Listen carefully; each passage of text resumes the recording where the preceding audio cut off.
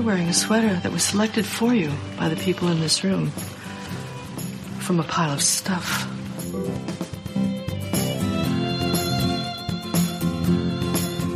Give me a full ballerina skirt and a hint of saloon, and I'm on board.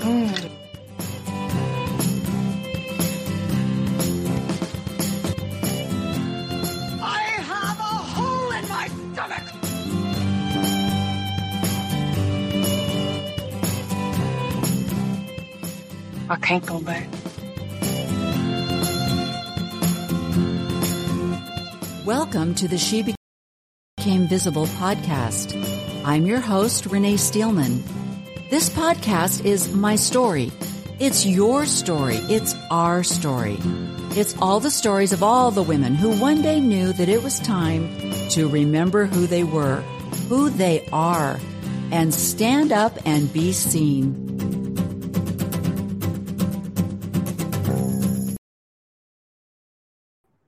Hello, welcome to She Became Visible. This is our second podcast for 2023. My name is Renee Steelman, and I am your host.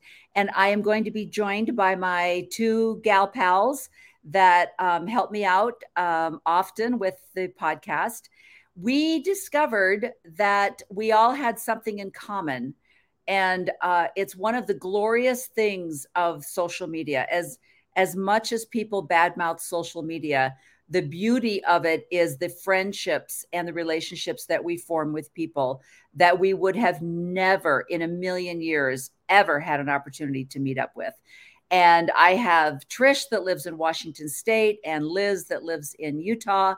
And I happen to be in Utah right now. Thus the beautiful background. We are staying at a Town Suite Marriott, and this is the beautiful background that they provide. But today we're going to be talking about our experience with service. And I want to emphasize that one of the beauties that I believe the She Became Visible podcast, one of the things that I believe is beautiful about it is the fact that we are all telling our story. We are sharing with one another. Envision a group sitting in a circle or a semicircle that we've all come to an Al-Anon meeting or some kind of a therapy session where we're each going to share our stories. We're going to learn how to support and be there for each other. And that is what She Became Visible is all about. I am not a historical channel. I am not going to teach you historical facts. I will tell you, if you are not watching Mormonism Live with Bill Reel and RFM, you are missing out on the beautiful, beautiful history and things that they share. There are so many other podcasts out there that will share with you historical, fabulous, fabulous information. That's not what we're about. We're about a sisterhood. And I went out to dinner with three of my friends in Arizona last night, and we laughed. We kidded, we joked around, and it was so healing. It was so healing for me. And that is what She Became Visible is all about. We're healing each other. We are the tribe that we've lost since the idea of a family became so large, and we have now become so isolated because our family and our group has become so large. And we're missing out and we're suffering because of it. So that's what She Became Visible is all about. And that's what you will be hearing today is three women sharing our stories and sharing our experiences. So we're not out here to teach you anything other than what we've experienced. And we hope that we can relate and that somehow we can serve all of you through how we've worked out our different situation. So having said that, we are going to be talking about loss today. And we have all three lost a child. I recently just lost my youngest son in December on Christmas Day. Liz and Trish are going to share their stories of losing their children. And the thing that we all have in common is that we were once members of the Church of Jesus Christ of Latter-day Saints, and we have all three resigned. And we're going to be sharing our experience as a member of the church and as an ex-member of the church. And it's very, very interesting. So let's start out by talking about a little bit about, let's see if I can add this, why and who do we serve? How do we decide who we serve? And what do we think service is? And who do we think we are responsible to serve? That is the question that will start out this conversation. So, do we serve because we have a love of God and we believe that we are all children of God? And that includes everyone who lives on the planet? Or do we serve just our neighbors? Do we serve only the people that we go to work with, only our fellow coworkers? Do we serve only the people that we go to church with? How do we decide who we serve? And do we serve all the creatures that are on the earth, or do we only serve the humans and we don't even think about the lives of the other creatures? So, what is service to you? What do you think of when you think of service? So that's kind of what we're going to be talking about today. So we're going to start out. Let me bring on my cohorts in crime here. Liz and Trish, welcome. Hello. Hi. Hi, ladies. And I have to tell you, so I said we landed in Utah at about 1:30 this afternoon, and it's a little colder than it was last time I was here. I'm not quite sure if I brought the correct clothing, but Trish, you're in Washington State, and it's a little cold there too, isn't it? Yeah, it's a little chilly. It's not too bad. We've been having ups and downs going on, but there was a tiny little bit of snow on the ground this morning, just a little sprinkling. So okay, was it gone by this afternoon? I don't know. I haven't been outside yet. Okay, that's right. Trish has been locked in a school. She's not being held hostage. However, she is a teacher, and it might be the same. It feels the same. Especially this is finals week. So yeah. Oh gosh. How can it be finals week? It's only January. Semester. Okay. Oh my gosh. Okay. Well, I introduced our subject today, which is service, and how do we think of service? Do we think of service as something that we do just for our neighbors? Do we think of service as something that we do just for our congregation or whatever church or group or tribe? Do we only serve our tribe? So that's kind of what we're going to talk about. So just a little bit, many of you, anybody that follows me on Instagram or Facebook knows that a little bit of my story, but we had, isn't that weird when you start saying we had? My kids and I were talking about that. When people ask you how many children do you have, do you say, well, we used to have? And we've all decided no. We say we have 4 boys and 2 girls, and that unless the conversation goes further than that. But it's very interesting when you start having to put a member of your family in he was. It's a rough one. And I know, especially when you have little kids, because my daughter passed away pretty young. She was 13 and she was the oldest. So I had little kids. And so, yeah, it was a hard one. But that was really hard because that's the first thing they always ask you is how many kids do you have? And so, you would answer, and I could not claim her. So, I would always say 4. And then the next question always is, and how old are they? And then you're like,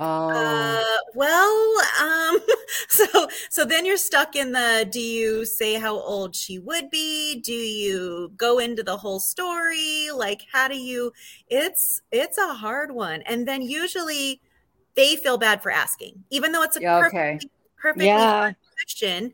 And and I still don't have a good answer. I don't. So what you're saying then is, since I'm new to this, what you're saying is if you think you're going to get away with just saying we have 4 boys and 2 girls, that's not, because then they're going to say, how old are they? Where do they live? Do they live close by? Yeah. Do you have grandchildren? All that. So it is not going to be No, but you get used to it, and you kind of, honestly, there are times where it depends on the interaction. If this is a quick, like I'm, talking to the checkout person, I will probably just say how old she would be because they don't really care. Yeah. But if it's somebody that I will be interacting with, I'll just tell them and I'll just be like, so FYI. Yeah. I still claim her. Now that brings me up and as much as I would love to think that this conversation is going to follow a fabulous outline and be very organized, I don't think it is because, again, I think we are 3 gals sitting around talking, and this is going to be a very comfortable and common conversation, just as you would if you were all sitting in this room with me. So that, Liz, that makes me ask you, for your daughter that had a stillborn baby, when people say to her, how many children do you have? What does she say? She counts Grayson. And Stop it. I almost named TJ Grayson. I love that name. Yeah, she counts him. I count him when I answer about my grandchildren. And I've had some people go, and I'm like, yeah, Danny had a little boy that didn't survive. And they're like, oh yeah. Like, yeah. So she's had other children since he was her first. No, he was they have a big family. Oh. He would have been number 5 and she has since had 2 more. Okay. So, wow. So she's had 5, 6, 7, 8 kids altogether. Yes. Yeah. She also had miscarried a set of twins that they, a few years earlier that they couldn't, the gender wasn't obvious. Detectable, yeah. But she's had some really bad endometriosis and stuff like that. So was he a full-term baby? No, he was. I can't remember. He was really small. It was before. I'm sorry, I can't remember how many weeks. He was super small. He was only about a foot long, and but he was complete. Okay. We all held him. He had fingernails. He had hair. Oh, wow. He had little eyelashes. He was all there. He just wasn't big enough. And he just looked like he was sleeping. Oh my gosh. Now that kind of brings me, and this is going to, like I said, this might be a little bit of a mumbo jumbo conversation, but how did people react right after she lost this baby? Did she receive the platitudes that I've heard? Well, at least you have 4 others. Well, at least you're able to have children. Yep. Okay. Yep. And did you get that, Trish? Because she was your oldest, but you had other children. She's my oldest. Yep. Had other children. So I didn't hear any of that, but I did tell you that I had a good story for you. And this kind of goes with that.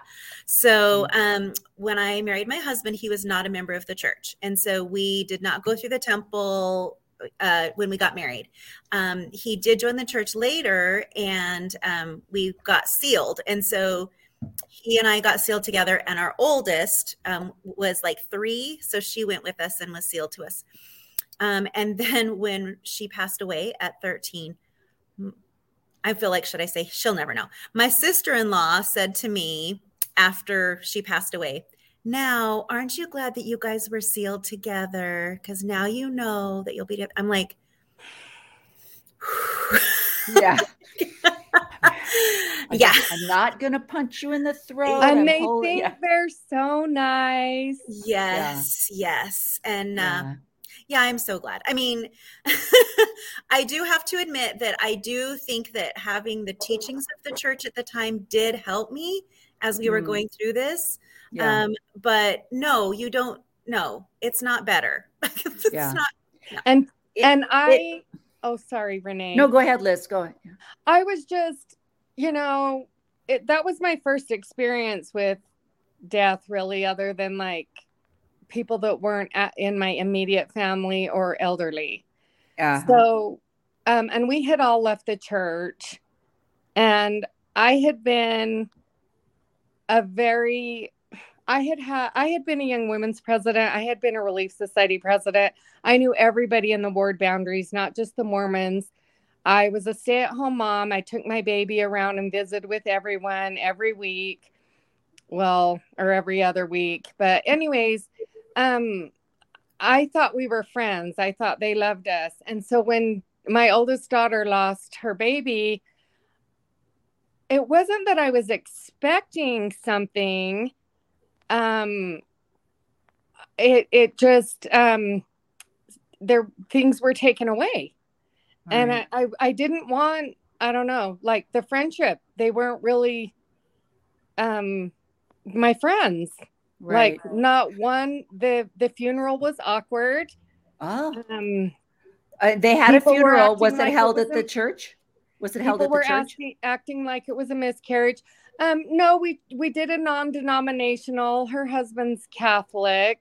Okay.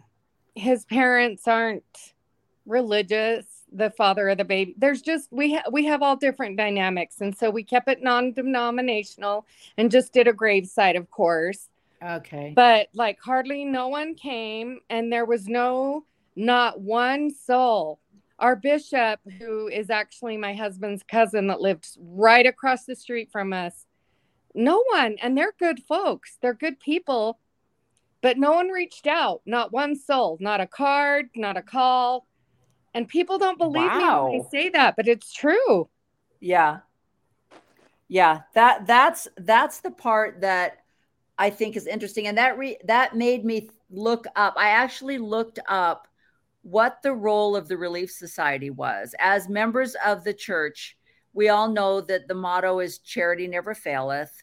We've all been on the list of people to bring over a dinner for little Annabeth, who just had a baby. We know, I'm trying to think if anybody ever took dinners in to somebody that didn't have a baby, like if they were just the flu. Or I remember my girlfriend's husband fell and broke his heel, and nobody offered to bring dinners in. She said, I find it odd that he's hurt and our whole family, like I'm having to serve him now like a baby. He can't get up. He can't do anything. I'm helping him do everything. And our, I have 3 kids and nobody's offering to come over and help. But if, I was hurt, they would be like, oh my gosh, let me bring over you. Oh, you poor man, who's fixing you dinner? And I thought, true. I never thought about that, but that's true. It's like, oh, if they get hurt, you're like, his wife will take care of it. But if you get hurt, they're like, oh, that poor man. What will he do?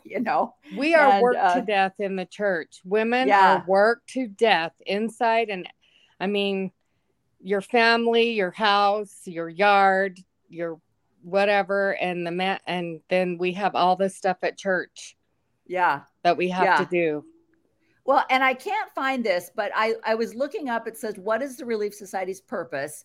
It said the Relief Society helps prepare women for the blessings of eternal life. I'm like, what about this life? Let's do this life. As they increase faith in Heavenly Father and Jesus Christ and his atonement, strengthen individuals, families, and homes through ordinances and covenants. And I'm like, again, I don't know where the Relief Society is strengthening my ordinances and covenants, and work in unity to help those in need. But if you look a little further on the list of what the Relief Society, it very specifically says that they serve their, let me see if I can find, I'm going to switch to this. If you guys, I'll be back. If I leave, let me see what happens if I do this. Well, there you go. Can you hear me still? Yeah. All right, then just listen. Okay, it says let's see, the motto is to help those in need. And then it says the Relief Society is a philanthropic educational women's organization, one of the oldest and largest women's organizations in the world. I hate that because it's just a bunch of hoo-hoo. But under compassionate service, it says the Relief Society presidency is responsible for helping the women of the congregation learn welfare principles such as work, self-reliance, provident living, personal and family preparedness, and compassionate service of others. In many congregations, the Relief Society will ask a woman to serve as the compassionate service leader. And so I felt very strongly that that was saying in the congregation, you will serve the people. And it's funny because when I was, how old are you? 13, 14, I was a My Maid. And I was called in to be the My Maid president of the class. And I remember the bishop saying to me very specifically, you are not, your leadership does not just take the young women, other My Maids that are in this ward. Any young girl that is in our demographic, our ward boundaries, is someone who you are also serving. And I've always taken that. If you're a bishop, whoever falls in your area boundary lines, you are the steward over to serve.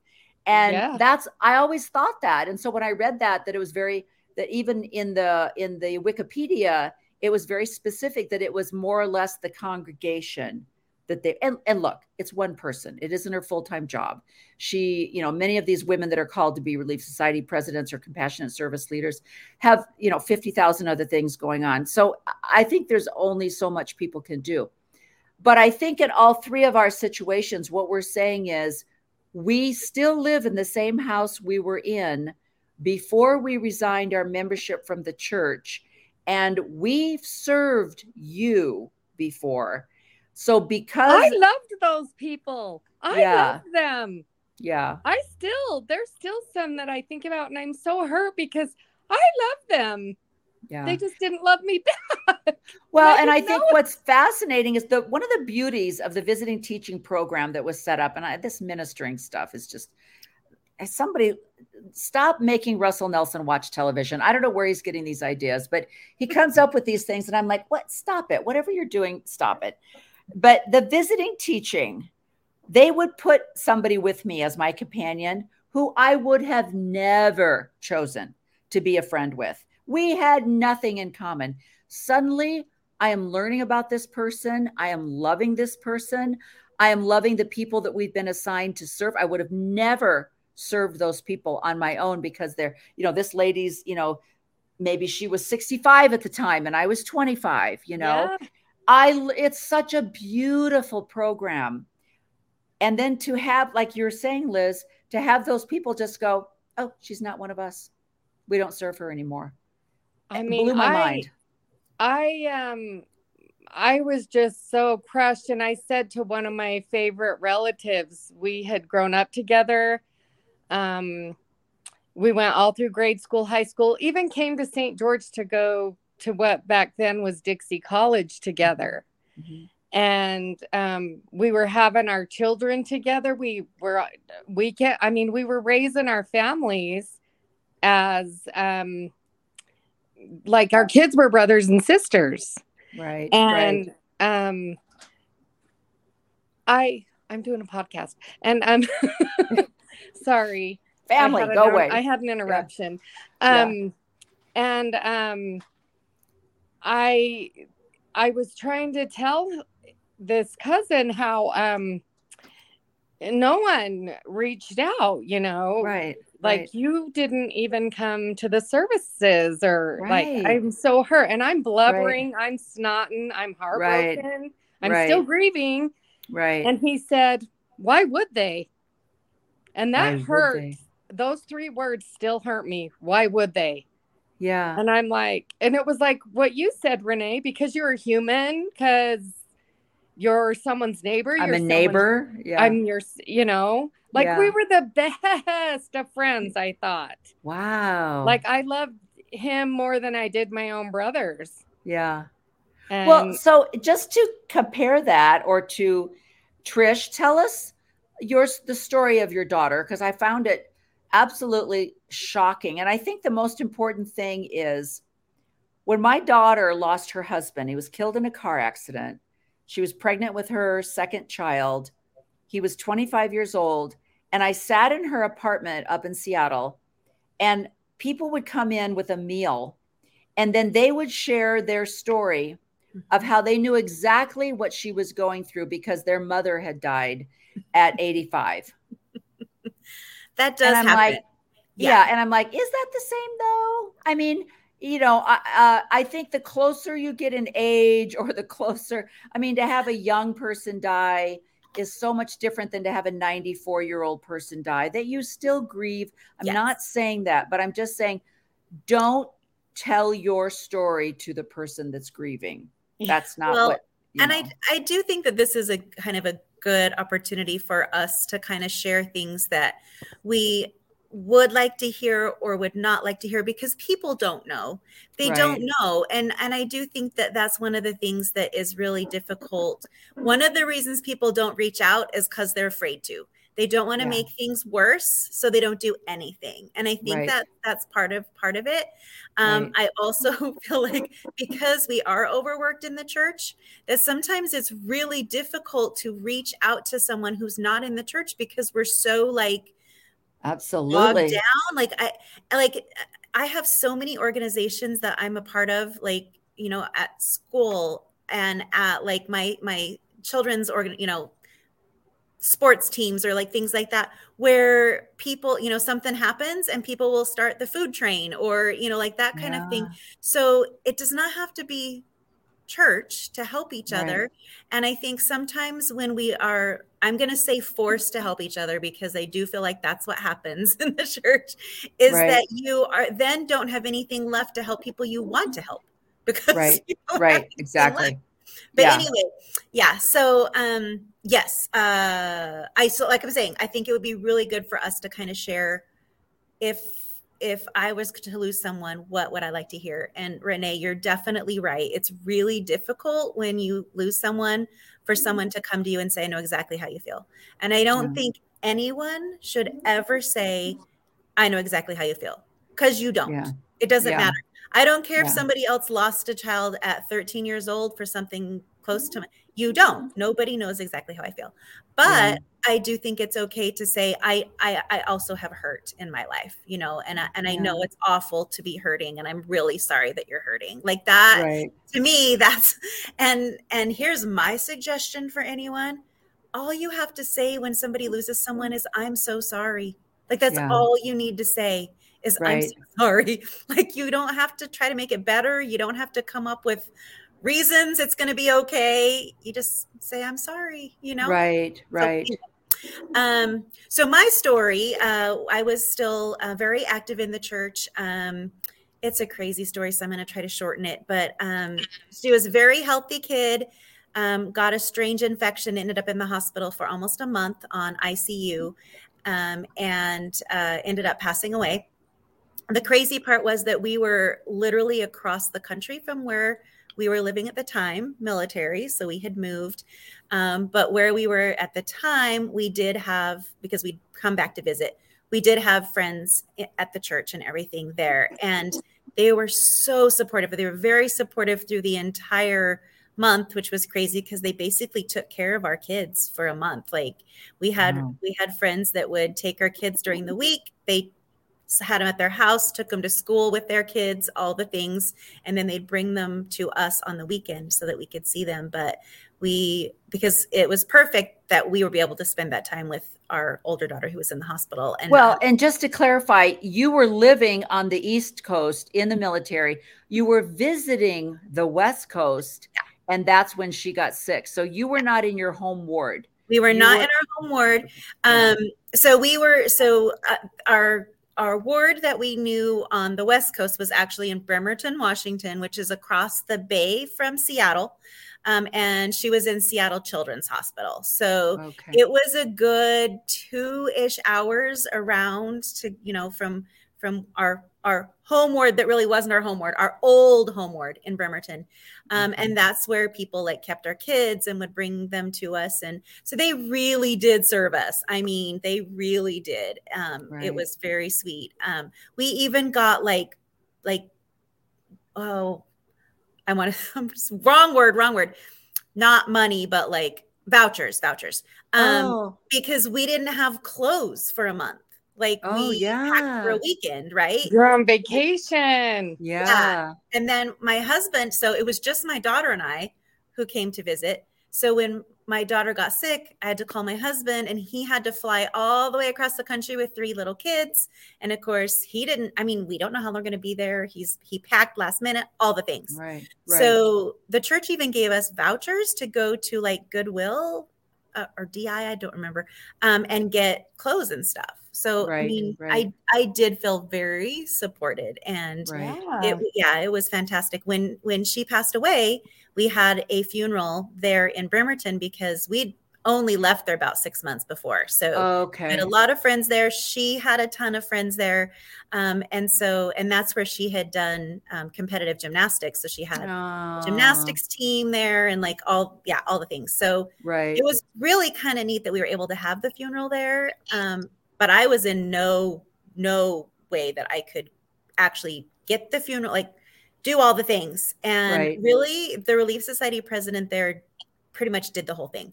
Like I just said, I can't do it. I trust you.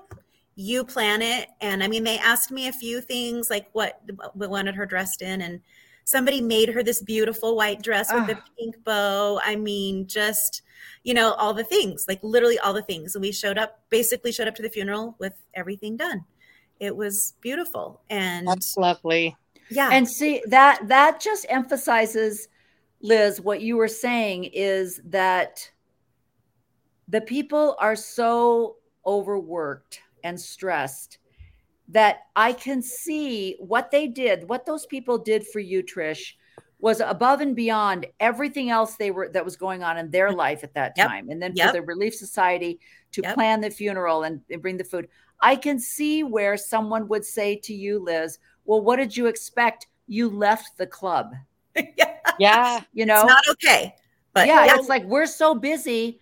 How do you think we're supposed to serve everybody? How do you think we're supposed to do that? And you chose to leave. What did you expect was going to happen?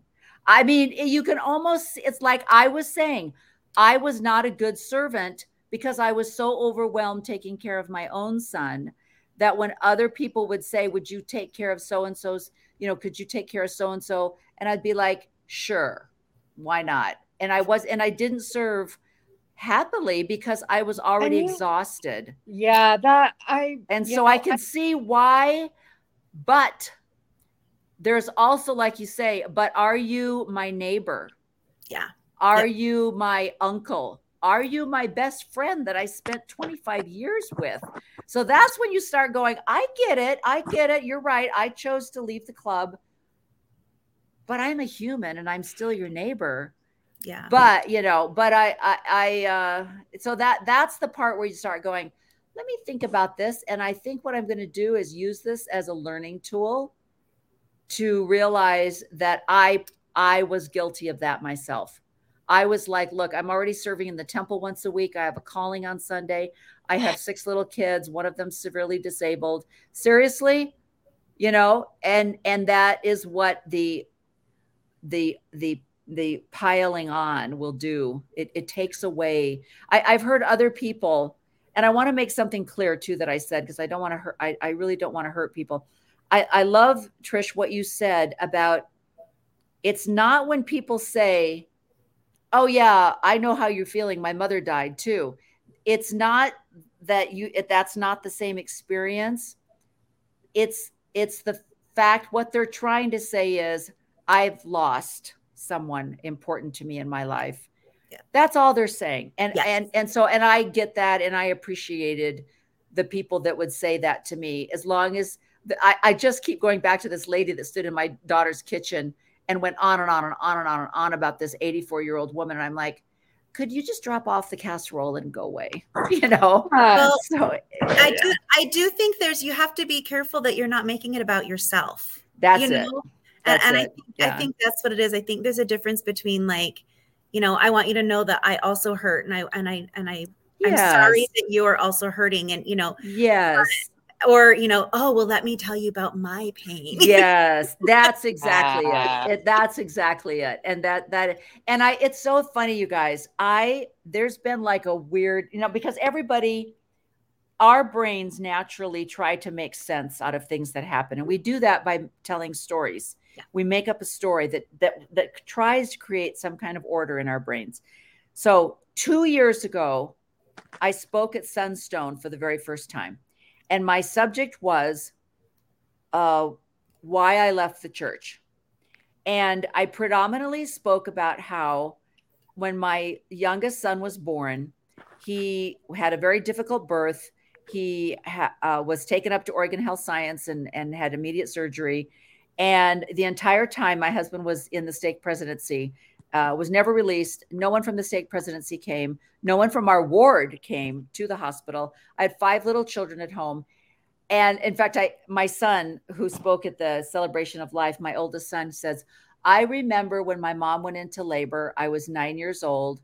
She woke me up and she said, Grandma and Grandpa are on their way, but you guys just stay in your rooms and don't come out of your rooms until Grandma and Grandpa gets here. So I left 5 kids. The oldest was 9, the youngest was 2. And I left them home. And I was thinking, why didn't I call a Relief Society? Why didn't I call a visiting teacher or our home teacher? Where were the neighbors that I could call? I called my parents-in-law who lived in, we were in Northeast Portland. They were in Clackamas, Oregon. So that's the only people we could think of to call. That's sad. There was something missing in that ward as far as compassionate service was going on. So that was my first year. My second year, last year, I spoke at Sunstone, and the topic was silly platitudes that people say when people are grieving. Now, we were not grieving at the time. Funny. But I was reading all of these books like Everything Doesn't Happen for a Reason, or some of the other things silly people say. I forget what the names of some of these books were, but I had done all this study on silly things people say to people when they've had a loss or something like that. And I, at the time, was relating it to having a severely disabled child and have people say to you, well, God gave him to you. He knew you were strong enough to take him, and things like that. That's how I related it. Suddenly now I'm like, oh, was I being prepared? Because now I'm getting the platitudes. God needed an angel. Mm-hmm. He's with God now. And I'm like, is he though? Because I don't have to know that to be comforted, Exactly. So it's interesting. It's interesting. So Trish, how long after she died were you able to have a funeral? Oh, it was actually pretty quick because, well, we ended up having what we like to refer to as the traveling funeral, because so we had a funeral there in Washington. We didn't know where to bury her because we moved around all the time, military. She is buried next to my dad in southern Utah. So cool. We took her down we went from Washington State down to southern Utah, and we had a graveside service there. And then when we got back to our house in Connecticut, back on the East Coast, we had a memorial service because we also had friends, and, she had friends and everybody wanted to do something there. So 3. And that is stretching that grief out for clear across the United States. But I'm so glad you had people that reached out. Yeah. Yes. No, I felt very, very supported the entire time. It was really nice. Yes. And that helped. That really, I mean, obviously with 3 little kids, it would have been impossible. I can't imagine. And I used to say that. I'd say, hey, we move. You have an instant family. You have instant friends. That's a beauty of the church. Yeah. You have an instant connection. You could, you could go on vacation. Somebody would call a bishop right there, And I love that about the community. What I didn't realize before was how inclusive that community was. Yeah. And I think for me, honestly, I think if my husband and I both had left the church, I wouldn't have been surprised at all. I would have been like, yeah, I get it. We left. It's our choice. We left. I get it. It's not your job. But the fact that he's still a member of the ward and people called him, that's what blew my mind. It's like, who are you talking to, honey? Oh, that was the bishop. The bishop called you? Would the bishop like to talk to me? Yeah. I mean, that really blew my mind. That carried the child, my body, everything. I was the one that took him to church, but that surprised me because I knew those people like you, Liz. I knew you 3 years ago before COVID hit. It's so crushing. Yeah. So I just wonder, do you wonder if they think they're doing the right thing because like maybe you don't want to hear from the church? I don't I know. think so. And I think you guys, I'm going to have as a guest in a few weeks, I'm going to have Katie Harmon on, who she was a guest on Mormon Stories. I think it's episode 1720. It was 2 years ago. She had a child that was also born with a diaphragmatic hernia, like my son was. He's like 7 years old now. But she talked about how she thinks, if I'm please, Katie, forgive me if I'm paraphrasing you wrong, but what she said was, because we have the teachings that our bodies are made whole right afterwards, we will be perfect, and that everything is set up in a perfectionist mindset. The only thing that LDS people can think of is, well, what is a perfect scenario for me to console you with? What kind of a perfection story can I tell you? And so that's why people don't, like she said one time she went to church and she said she finally someone said, "How are you doing?" And she said, "I'm not doing well." And the lady said, "I don't know how to respond to that." And Katie just said, and she goes, "How about if you just say I'm doing okay?" And Katie said, I know, but she said honestly, the lady did not know how to respond to, "I'm hurting, I'm not doing very well," because that's not what we want to hear. "Oh, I'm so glad we were sealed in the temple. Oh, I'm so glad that we'll be together as a family. Oh, I'm so glad that he's now they're in a better place." Yes, and that's the consoling that they get. And so they don't know how to respond to, "I don't know where he's at. It doesn't really matter to me. He's not with us anymore. And I grieve that." But I don't have to have a visual of a nursery in a mansion in heaven for me to have some kind of peace. So that would be my next thing that I would say people for advice is, especially if you know that someone is grieving, if you know someone is going through something rough, do not say, "How are you doing?" unless you want to know. Yeah, that's exactly right. How can somebody are you ready for the response? Yeah. How could anyone be doing well? No. Because you have the fullness of the gospel and you know that you'll be together as a family. Everything's fine. What are you talking about? Everything's fine. Yeah. I'm gonna, if it's okay, I'm gonna talk about our son-in-law. Yes, I was just gonna ask you to tell your story, because that's a completely different scenario. This was so I have we're not in the church, and I already have the fear from what happened when the baby was stillborn. And then death by suicide is so taboo. I still hear stuff from people about the old McConkie teachings that, going to hell. And here we have this. Okay, so my son had a best friend. His parents were going through a terrible divorce. I mean, to the point where like his father had fathered other children in other states and different things that were coming out. It was very bad. And this 14-year-old boy was just thoroughly upset, and I moved him in with us. And anyway, as time went by, he and my younger daughter started crushing on each other. It was so cute. I like puppy love in your home. It's just the best thing. I also had another son that got his girlfriend pregnant, and they moved in. I just loved it. I couldn't even see the sin in it or anything. I was, well, at that time we had a big house and room, and anyway, but these two were just so cute. I mean, I think I was in love. By the time they got married when they were 18, I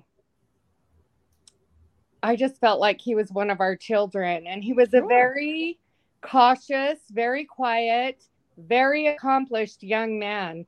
By the time they were 24, they they had sold their third house, which he remodeled. He worked all day, would come home and remodel. They sold a house in Ivins. Then they went to Vegas, sold one. Wow. And then they bought a house with a big shop. He was a welder. He worked for he got transferred down to Las Vegas into working for a big sign company. Had just received his crane operator's license. He had his CDL. He was a certified diesel mechanic before he graduated high school. Just a very, very accomplished young man.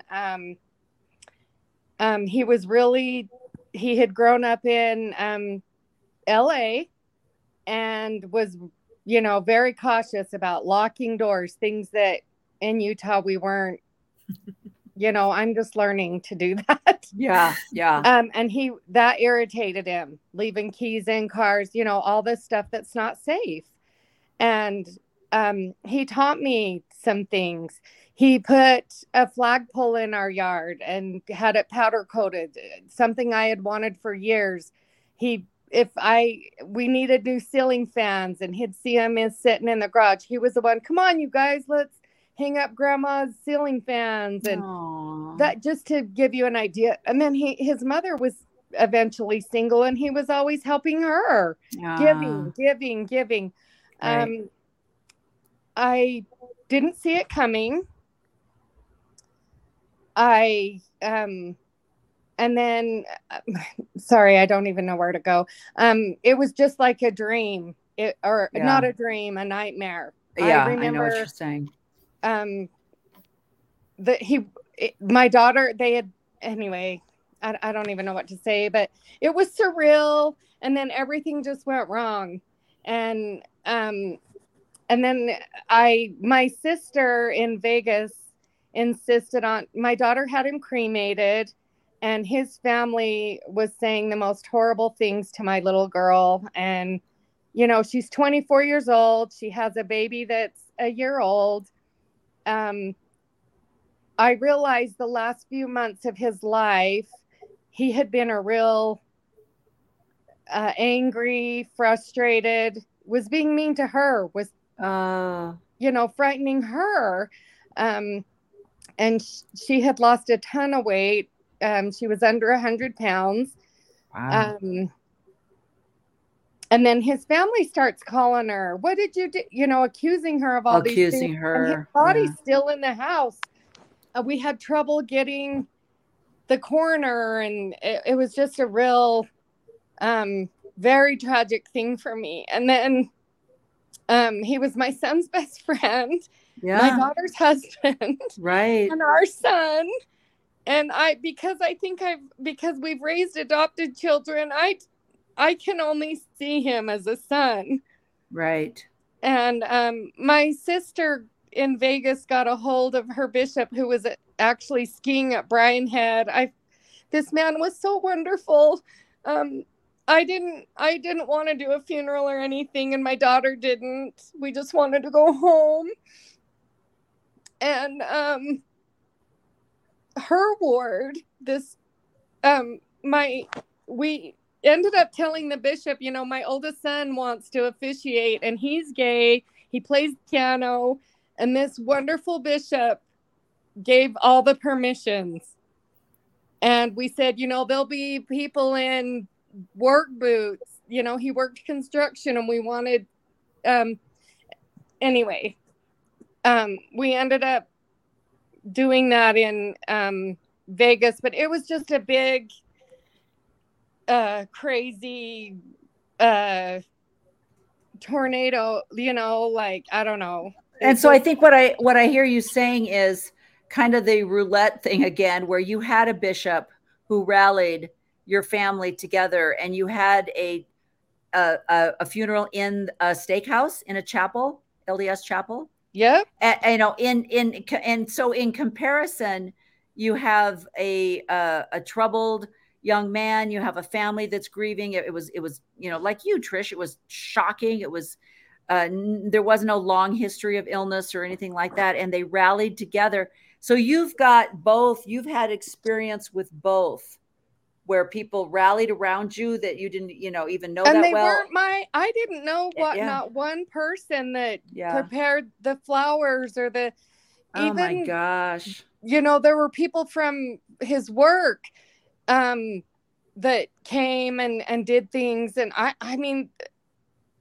there were just so many people involved in their lives as a couple that I didn't even know. Yeah. And I certainly didn't know anyone from my sister's ward because I had already left the church.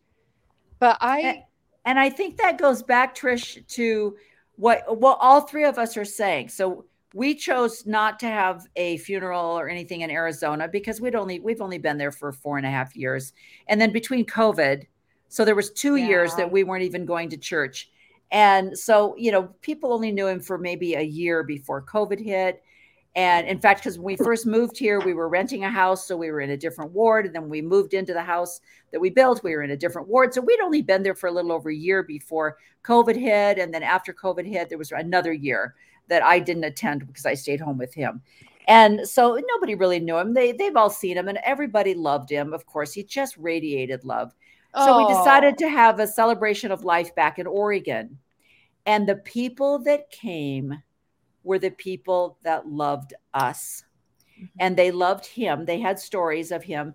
I had one lady, I couldn't believe she showed up because she was a primary president or in the primary presidency. And she would insist, where's TJ? And he was past primary age. He was way over the age of 12. But she said, he loves music. He loves primary. He will be in this primary. And you go, get out of here. We got him. We got him. And he would sit in the back of the room and she would stand there with him and he would sing with all the kids. And she came, and it was those are the people. And I had one guy come up to me, and if you're listening, hi, you know who you are. He came up to me and he said, I listened to your podcast. And I was like, you do? He goes, yeah, we love you, And I mean, those are the people that were there. And then there were the people that weren't there because they're so brokenhearted that I've left the church. It breaks their heart that I've left the church. And it's like, okay, well, you were my friend, like you, Liz, you were my friend for 25 years and your children are not active. Why does it break your heart that I am not active in the church? How about your kids? You love your kids. You love your grandkids that aren't in the church, but I have just broken your heart and you don't know why my husband stays with me. That's the comment, So they don't show up, even though they have memories of him because we were together all the time. And so here's my best friend that was supposed to be my best friend that was with me and him, because if we were going somewhere, half the time we had to take him with us. And we always laughed. We'd always say, good thing you can't talk, TJ, because you tell everybody our stories, And, but she couldn't come because it just, I'm not a member of the church. So she's just brokenhearted over it. The whole thing is, it wasn't about you. It was about TJ. It was about him. And it was just about, So the people that loved us and that loved him, they took time out of their Saturday to be there. It was amazing. And then people that my husband worked with called him. And I had people like you guys that reached out to me. And so it really lets you know what true service is and what love is. This is what love is. And feels... Oh, I'm sorry. No, go ahead. It feels so much better. I realized after we came home from Eddie's services and stuff, we did stay at my sister's house a couple more days just because. And we had stayed at Aliante until we didn't have a dime left. Credit, like all of us, our children, we were tapped out. Yeah. And I came home and I made a post on Facebook because I brought Carly and her baby home with me, and I got on Facebook and I said, I'm dead broke and I need diapers, and I listed a few things, and there were people that brought truckloads of stuff from Costco that I would never be able to pay for back. No. And were they just random? Just random people? No, they weren't church people. They were our friends. And that was the first time I realized there are, the church makes you believe that you need them. Yeah. And I just realized I'm going to be okay as a non-member because there are people that still love me. Yeah. And that's what we found too, Liz. Our neighbors got a basket together. They've all chimed in together and got us some wind chimes that we can, every time we, hear the wind chimes, we can think of him. These are our neighbors. They're all different, they all came from different parts of the United States, and they're not, they all belong to different denominations, or I don't even know, some of them are even religious and whatnot. That was, like I said, I now look at the world completely differently. And I've heard other people say that once they left the church, they realized that when they went and shoveled their friend's driveway, or took the garbage cans in, or offered to babysit, or took over a meal, they did it out of love. Mm-hmm. Yeah. And it feels so much when people jump or just come because they want to. Yeah. Just because they want to and they love you. And I asked for help. I was one of those people that I wasn't a gracious receiver until then. And then I realized it's important to receive. Mm-hmm. That's so true. So true. And that is the problem with being an independent, self-reliant person. Sometimes you aren't a very good receiver, for sure. Trish, how old was the other three children? How old were they at the time that you lost your daughter? 8, 6, and 4, somewhere in there. So the 8-year-old probably has pretty distinct memories. I think he remembers. The other two, not really, especially the youngest one doesn't remember her at all. So how do you celebrate her in your family with the kids, like the 4-year-old that really doesn't have any memories? But she probably does now because they've been. Yeah, we've implanted some memories for her. Yes.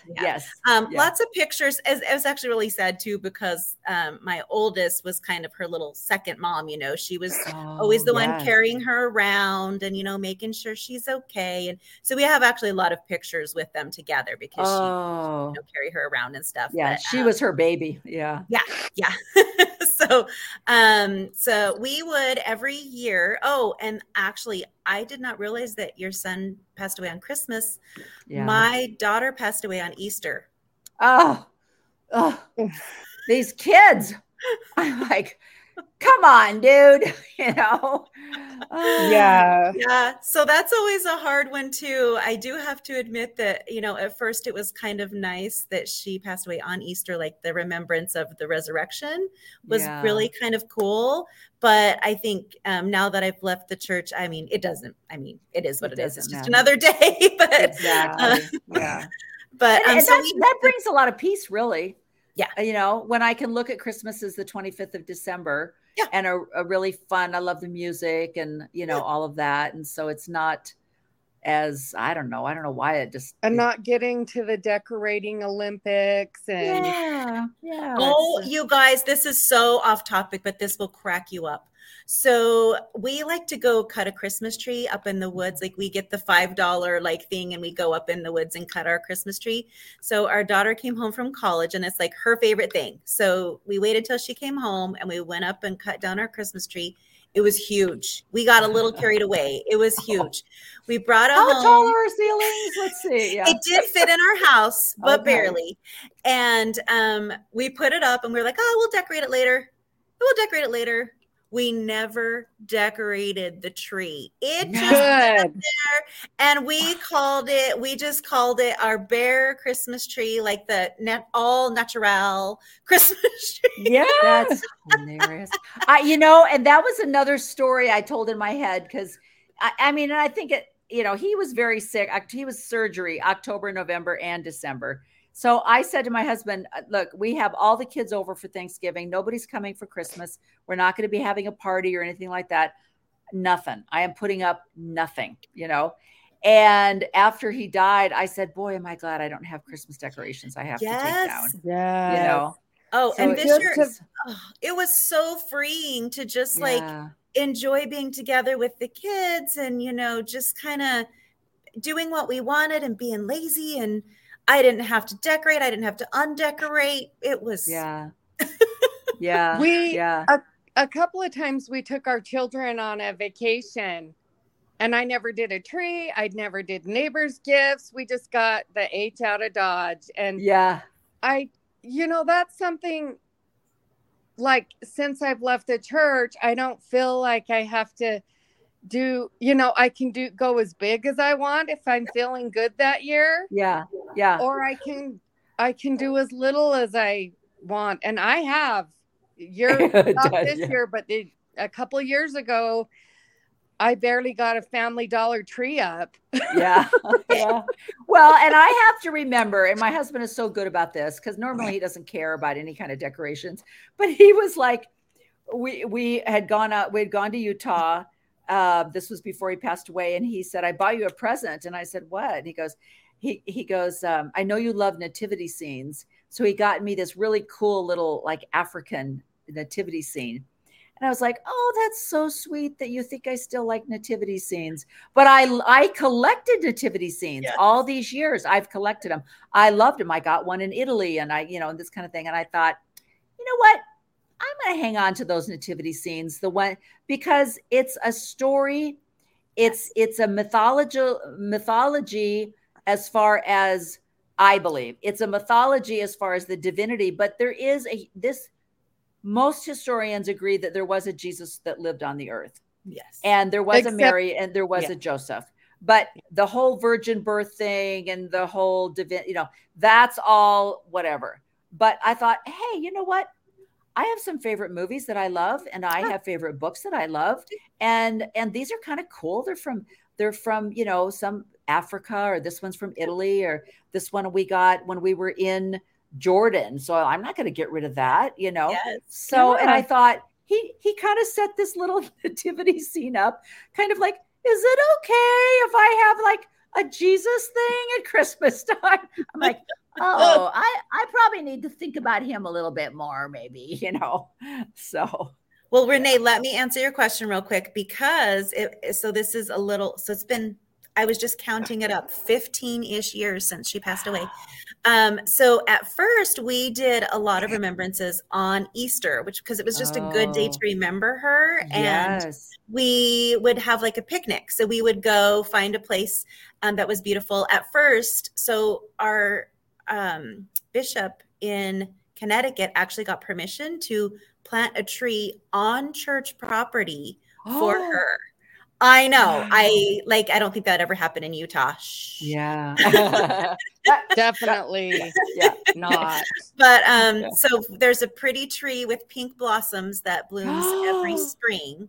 And so that was where we would go have our picnic, is we would take a blanket and put it under the tree and have a little picnic there. And we'd bring all of the scrapbooks of her and remember her. And sometimes we'd have her friends come and kind of hang out with us. And so we did that for a few years. We did not stay in Connecticut long, because that's military for you. Yeah. So we tried to kind of keep something like that going. But then depending on where you live, it's actually pretty cold near Easter time. So picnics may not happen. So sometimes we'd have a picnic inside a gym or something somewhere. But we did notice as the years went on that it was, we didn't want Easter to be like sad for the kids and stuff. And so we kind of started switching it to her birthday. So instead of the remembrance being on her death day, it was her birthday. And so I like that. Still usually do something little, like she had the weirdest thing. She loved salt and vinegar chips dipped in marshmallow fluff. Oh, wow. That's bad. I don't know. It's sweet and sour. I don't know what to tell you. So we will usually have that on her birthday. We'll take a picture of us all with our chips and our, so just something little, just a little remembrance. Cool. But, and the kids, like you said, I don't know how much they remember, but it's a good, she's still part of our lives. And and you know, what's really great, and is there anything that you do, Liz, as a remembrance, or because it was a suicide and there was some other stuff going on? What is it? Just better that we remember the good times, or how do you handle that? We planted a weeping willow Such a great idea. Here on our property, and kind of had a candlelight vigil with just our family. And everybody helped kind of plant the tree, and then we lit candles and set around the base of the tree. I had a niece that had some books made for my grandson. Oh. With all of the interactions. She just pulled pictures off of Facebook. And so my grandson has those, has access to those. How old is he now?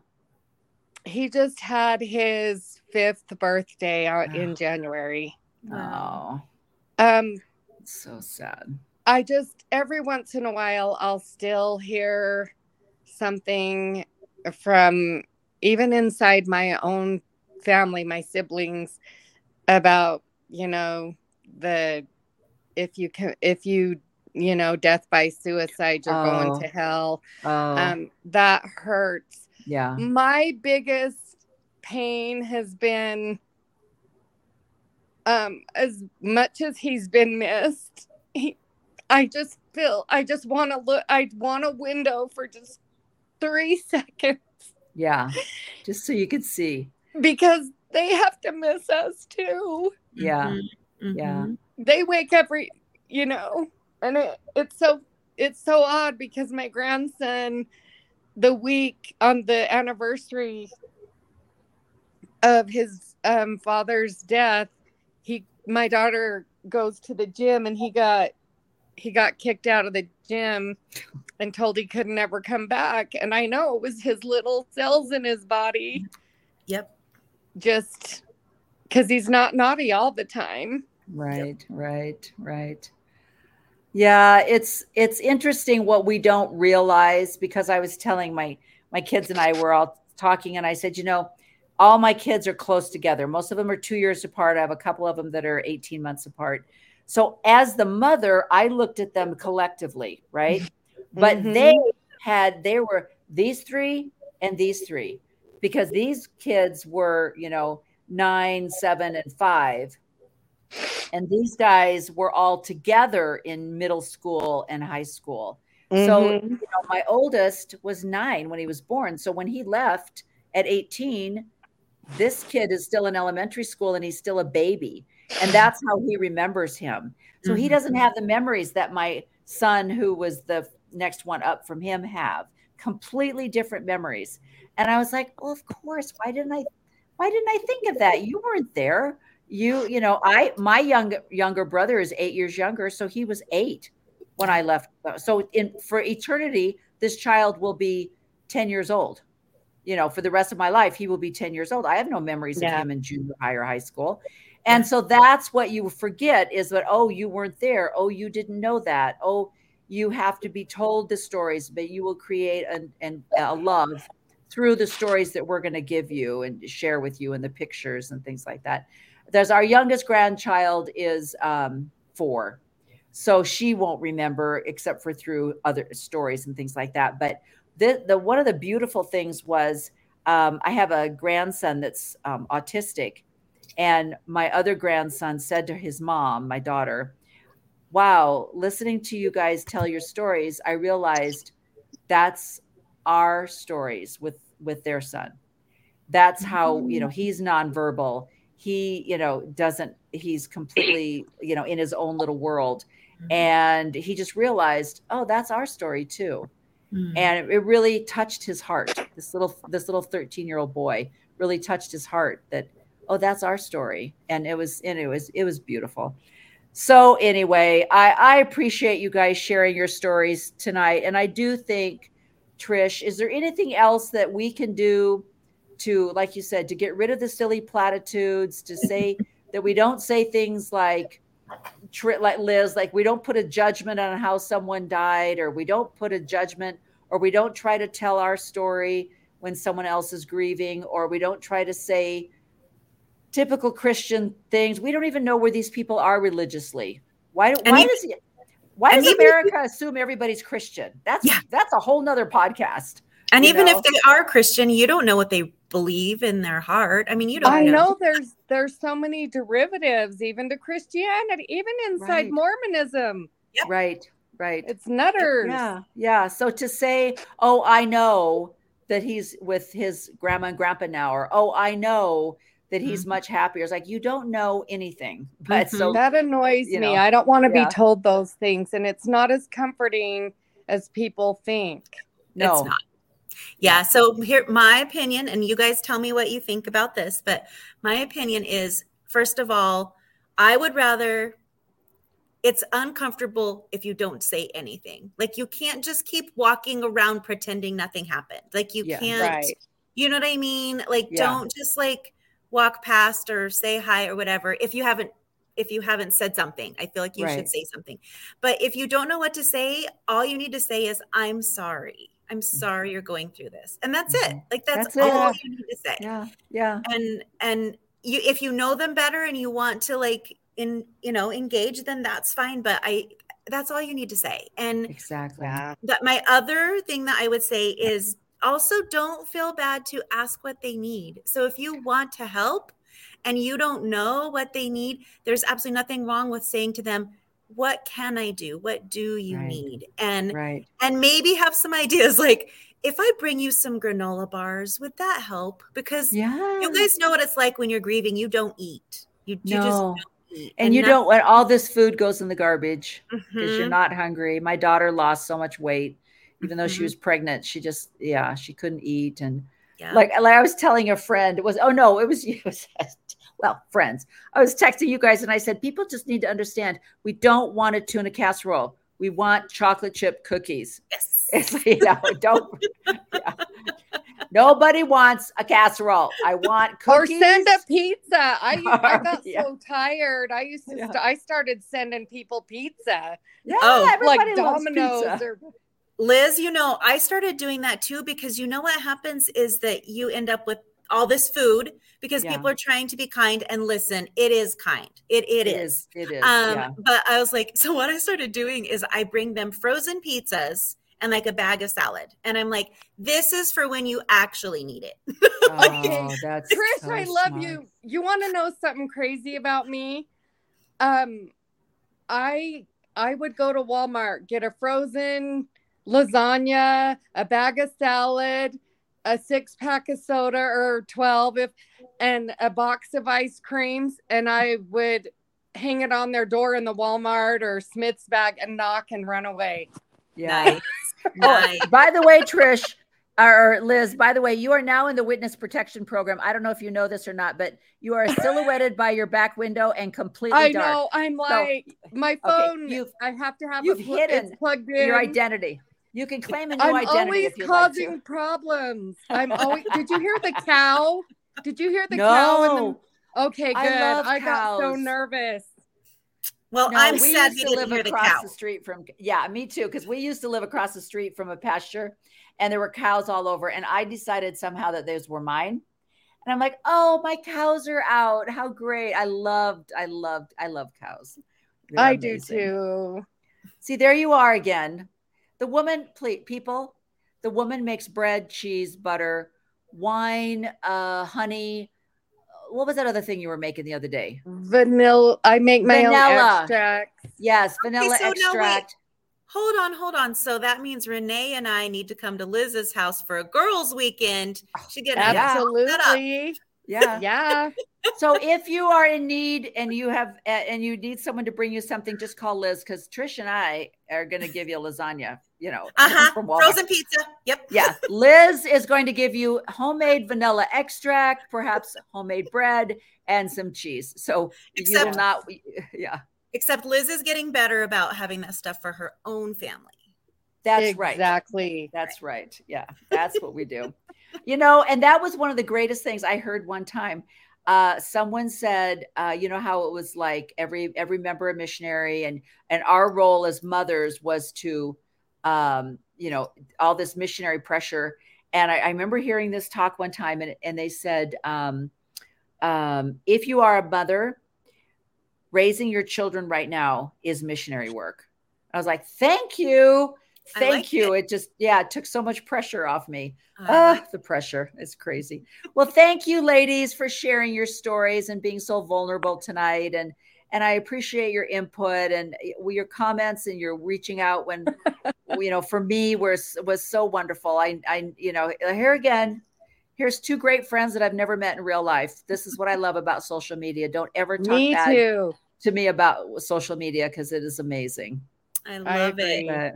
Yeah. All right. Well, Liz, go turn on the lights, and Trish, you turn off the lights and go home. That's my plan. Okay. All right. Good night, see you ladies. Later. Bye-bye. Good night. Bye-bye.